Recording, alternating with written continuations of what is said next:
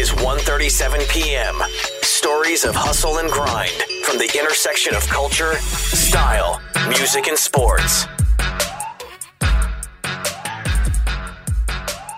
Okay, ladies and gentlemen, it is Thursday, February 11th. It is 8:33 a.m. here in San Diego, California. And you want to talk about hot. Like, sometimes a name just is hot off the press. And after what my guest did last week, it doesn't get hotter than this right now.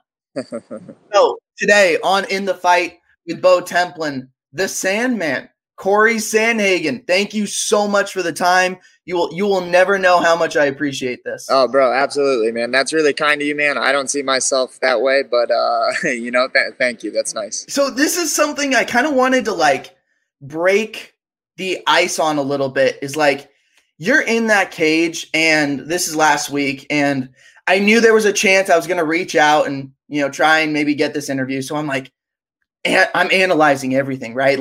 Any little thing I can pick up on, and you were just a stone cold fucking killer in there.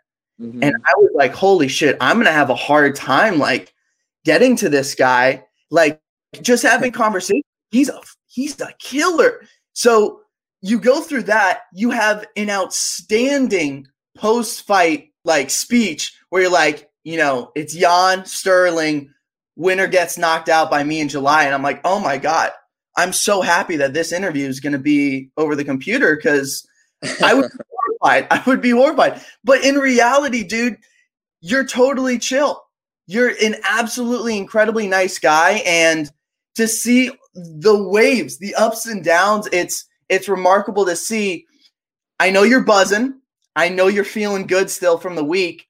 Have you kind of made the transition from end of last week into new Titans FC fight week, or is it all just one blended week together for you? It kind of feels like all 1 week a little bit. I will say though that there's human Corey, and then there's fighter Corey, and fighter Corey is very much like an animal, where it's just kill or be killed.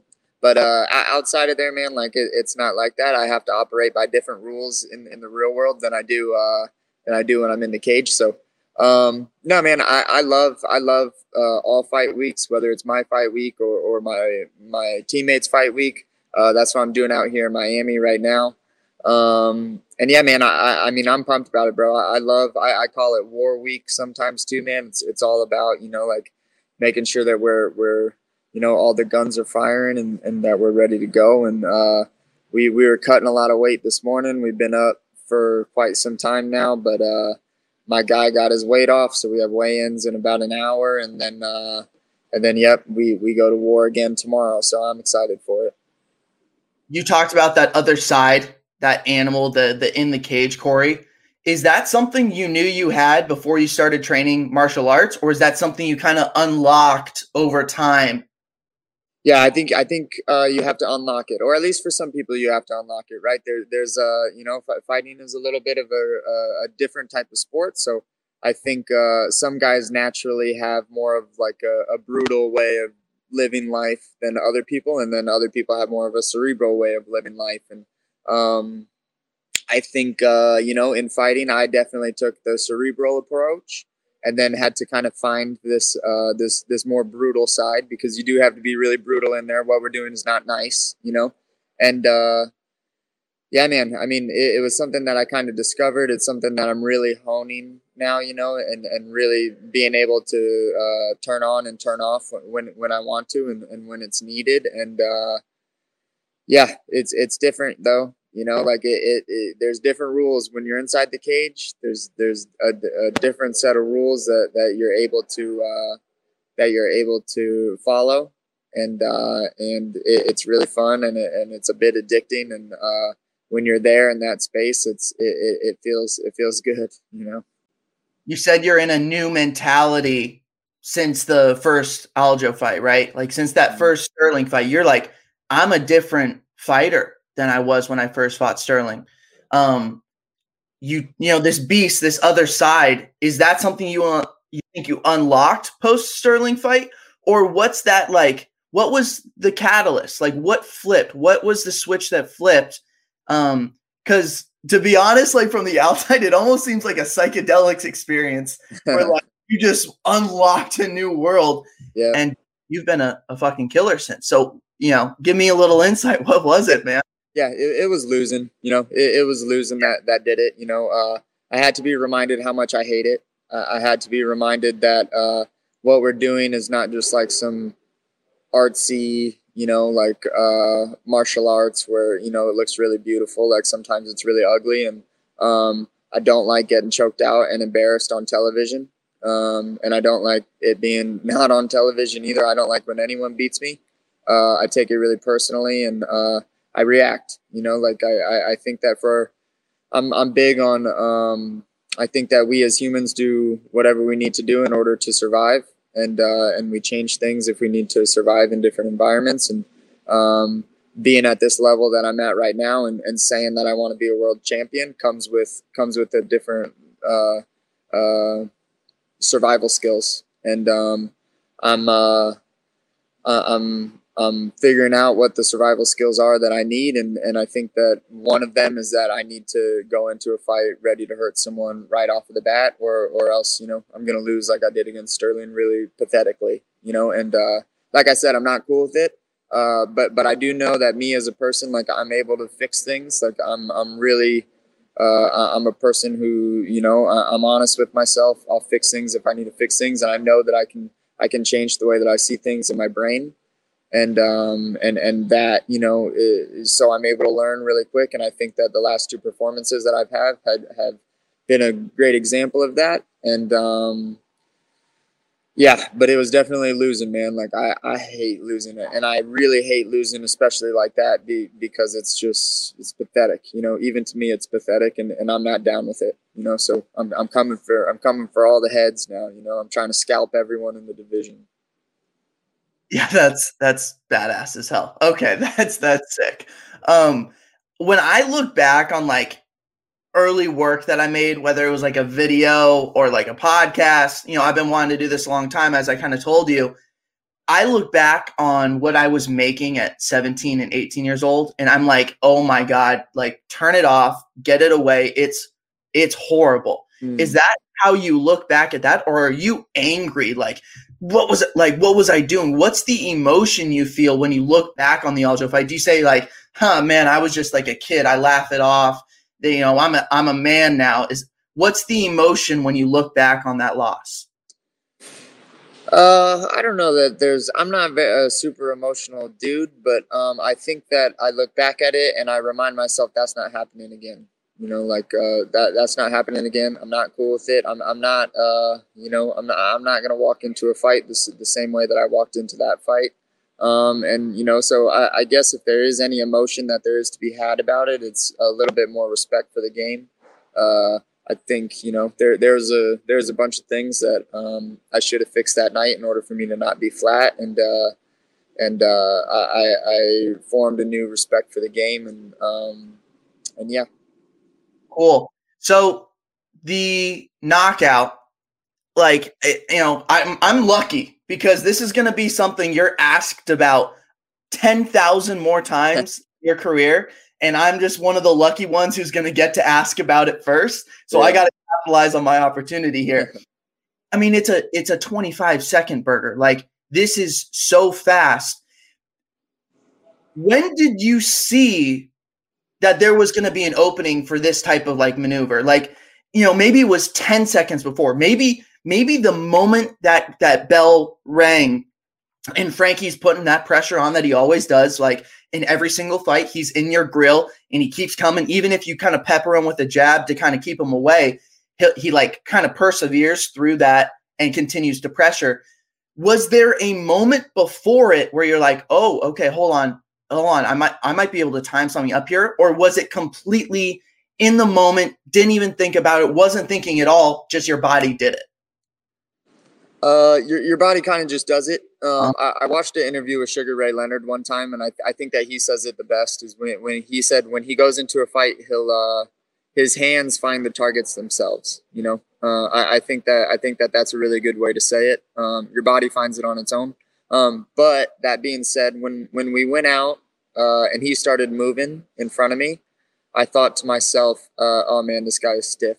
You know, like he moves really weird, you know, and I knew he was going to move weird, but it was a lot more stiff than I thought it was going to be. He threw a combination on me early too, where, you know, I assumed that Frankie was going to try to wrestle me really bad. So I had assumed that, and I wanted to just, you know, see how aggressive he was going to be with the wrestling. I covered myself. I was kind of ready for him to shoot in.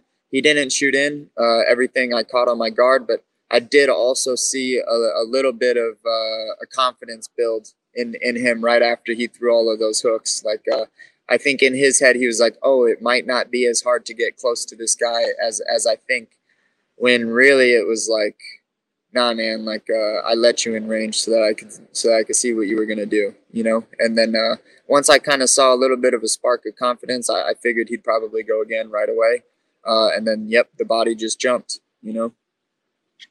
Can we keep a running joke where you're a terrible wrestler? I would like to kind of keep that at like from here on out. Let's just say you're a terrible wrestler, and like maybe let people continue to shoot takedowns on you and see what happens. You know what? I've been grappling a ton, you know, even preparing for Aljamain, I was grappling a ton. And you know, I don't think I was good enough back then with the combination of me being really flat, you know. But I think I've really delved into some really good things in my grappling that I'm really excited I did not have to show. You know, like I'd rather me have to show those things in a title fight where people can't prepare for them than I do, you know, getting ready for a title. Because now I still have my secrets in my bag, you know, and I like that. Everyone keeps asking about the TJ Dillashaw dynamic in this 135-pound division. And in your interview with Helwani, he was almost like surprised that you were concerned that TJ would get a shot. You know what I'm talking about? Like, you're like, yeah, I don't know. I'm like kind of nervous that, and Helwani was like, no, I'm with you. I think they would actually consider, I mean, you look at the history of like John Jones or Anderson Silva, guys who've tested positive after long reigns, and they get put right back in the title picture. So I hear your concern. If Jan Sterling, if something happens, you would absolutely hop in for like an interim fight, right? Or are you kind of staying prepped that way, or preparation for their fight? You mean like like if one of them pulls out for their fight? Yeah, like with 3 weeks, maybe like a month. If there was something was to happen, kind of like 3 weeks out, would you consider hopping in? It would depend where my weight was, and it would depend on some other things too. You know, to be honest, I'm not sure. I haven't given it a lot of thought, but well, I guess I have given it a bit of a thought. But usually, the person that's hopping in on short notice, you know, they blow their chance. You know, like look at a guy like Masvidal who fought Usman before. You know, Masvidal jumped in, didn't do well, and then we haven't even heard of him even, you know, for a title fight coming in next. So that would take a lot of thinking if that is the case. It would also be about timing too. You know, if it happened tomorrow, then the likelihood of it happening is a lot bigger than if it happens 1 week before. You know, like I'm a big guy. I'm big for the division, and it would also mean like, hey, can I actually do it? So it would come with a lot of what ifs, just like everything in the sport, man. It's a lot of what ifs.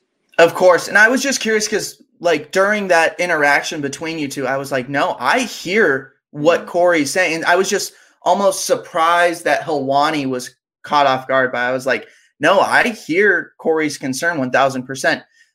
You talk about being big for the division. I know you're locked in. I know you're focused on the title. You're on a mission. You're like, that new mentality is completely taken over. But you're pretty transparent with your thoughts. You'll say, like, if I've thought about something, I'll say I've thought about it. And if you haven't, you'll say, I haven't really thought about it much.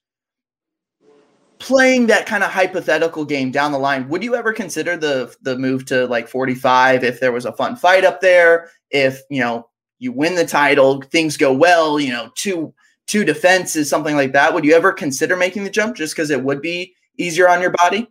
Yeah, absolutely. I think I would really like that too. I think that there's some things that I want to do in this division, but there's also I think, you know, especially with the way that MMA is right now, it's very big fights, not necessarily championship fights or you know, fights that kind of make sense, I guess you could say too. So yeah, absolutely. You know, I want to do what I want to do in this division, and then once I've kind of done that, then yeah, it's going to be some big fights at 145 also.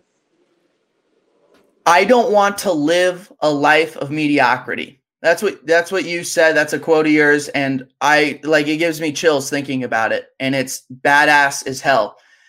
Have you heard the soundbite from Bobby Green? From a presser, it kind of went on. It was like on social media this week where someone asked him like, "Yo, is your main goal to win the title?" He goes, "No, like I don't care about the title. You know, there's people here that want the title really bad. I want to take care of my family. I want my friends to have a good life, and I want to ride off into the sunset." What pushes you? I know you said you fell in love with martial arts. And you lost a great friend of yours at a young age, and it changed your perspective on life. What is it that pushes you? Are you obsessed with the gold? Are you obsessed with being the best, regardless of who holds the belt? Or is it, yo, this is a way for me to be financially secure, da-da-da? Yeah, I mean, there's a lot of different motivators that jump around in your head every now and then. I think it sometimes changes too. Before it was more about like, hey, I want to show people my style of martial arts, you know, and now I want to collect scalps. I want the best names. I want to win championships. I want to reign as the king, and I want to be known as one of the baddest dudes that ever played the game. And that's what I want to do. That's what it's become. It's become, I don't want to just beat these guys. I want to embarrass them. I want to knock them out. Like I want them leaving in stretchers. Like, that's what it's about for me right now. And like I said, I think that's a little bit of me having to change the way that I think in order for me to survive. But for me to survive, it's, you know, I want to collect as many scalps as I can. The better they are, the better the head, you know, and that's where I'm at in my head.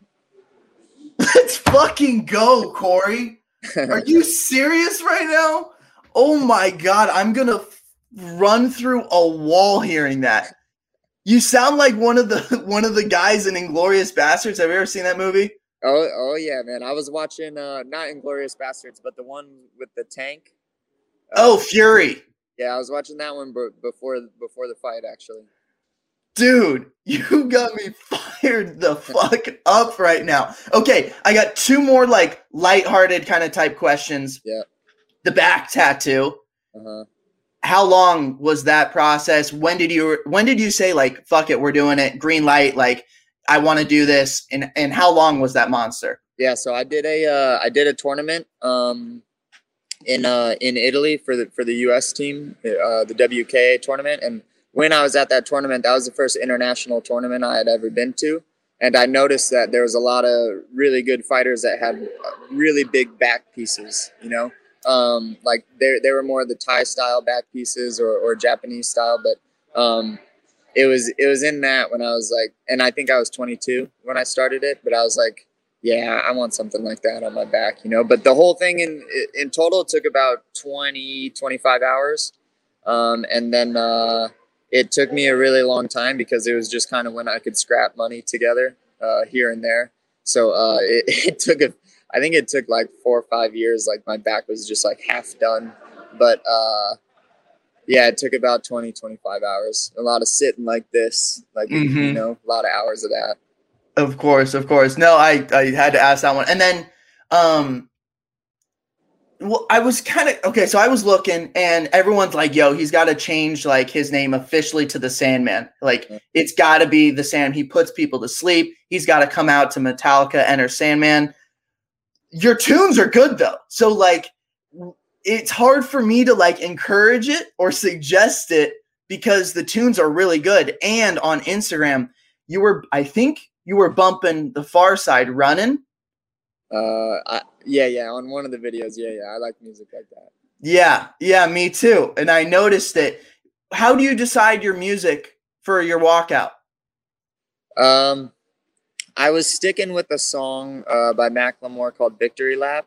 And then I was like, that's a little soft. You know, I don't want to really walk into a fight with something kind of that soft anymore. So now it's Give Me the Loot by Biggie. And I think that has like a, you know, Biggie is a good person to train to. He's a good person to, you know, walk out to.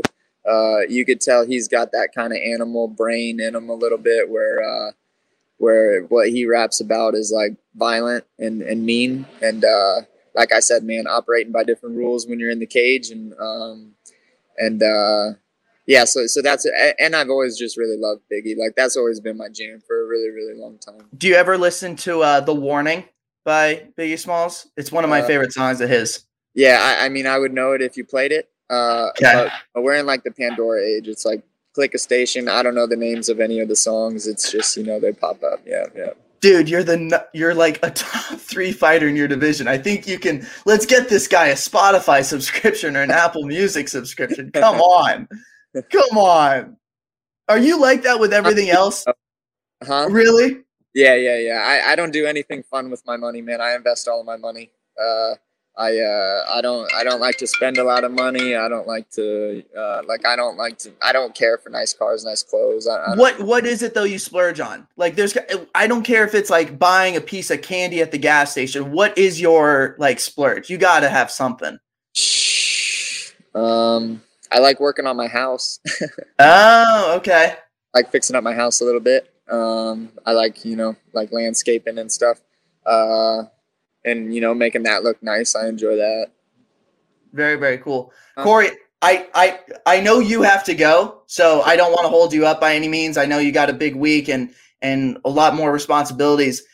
I do want to, though, stop. Thank you for the time. Like, seriously, yep. I cannot tell you that this is 1 of 1,000 for you, but this is not that way for me. Like, these 20 minutes, this is what I've been working for a really long time, so very appreciative, very thankful. Love watching you work. I just pray that we can talk again maybe before you're set for your knockout in July. Yeah, absolutely, man. No problem, bro. Anytime. Awesome. Take care, man. We'll talk later. Yep, see you, bro. Peace.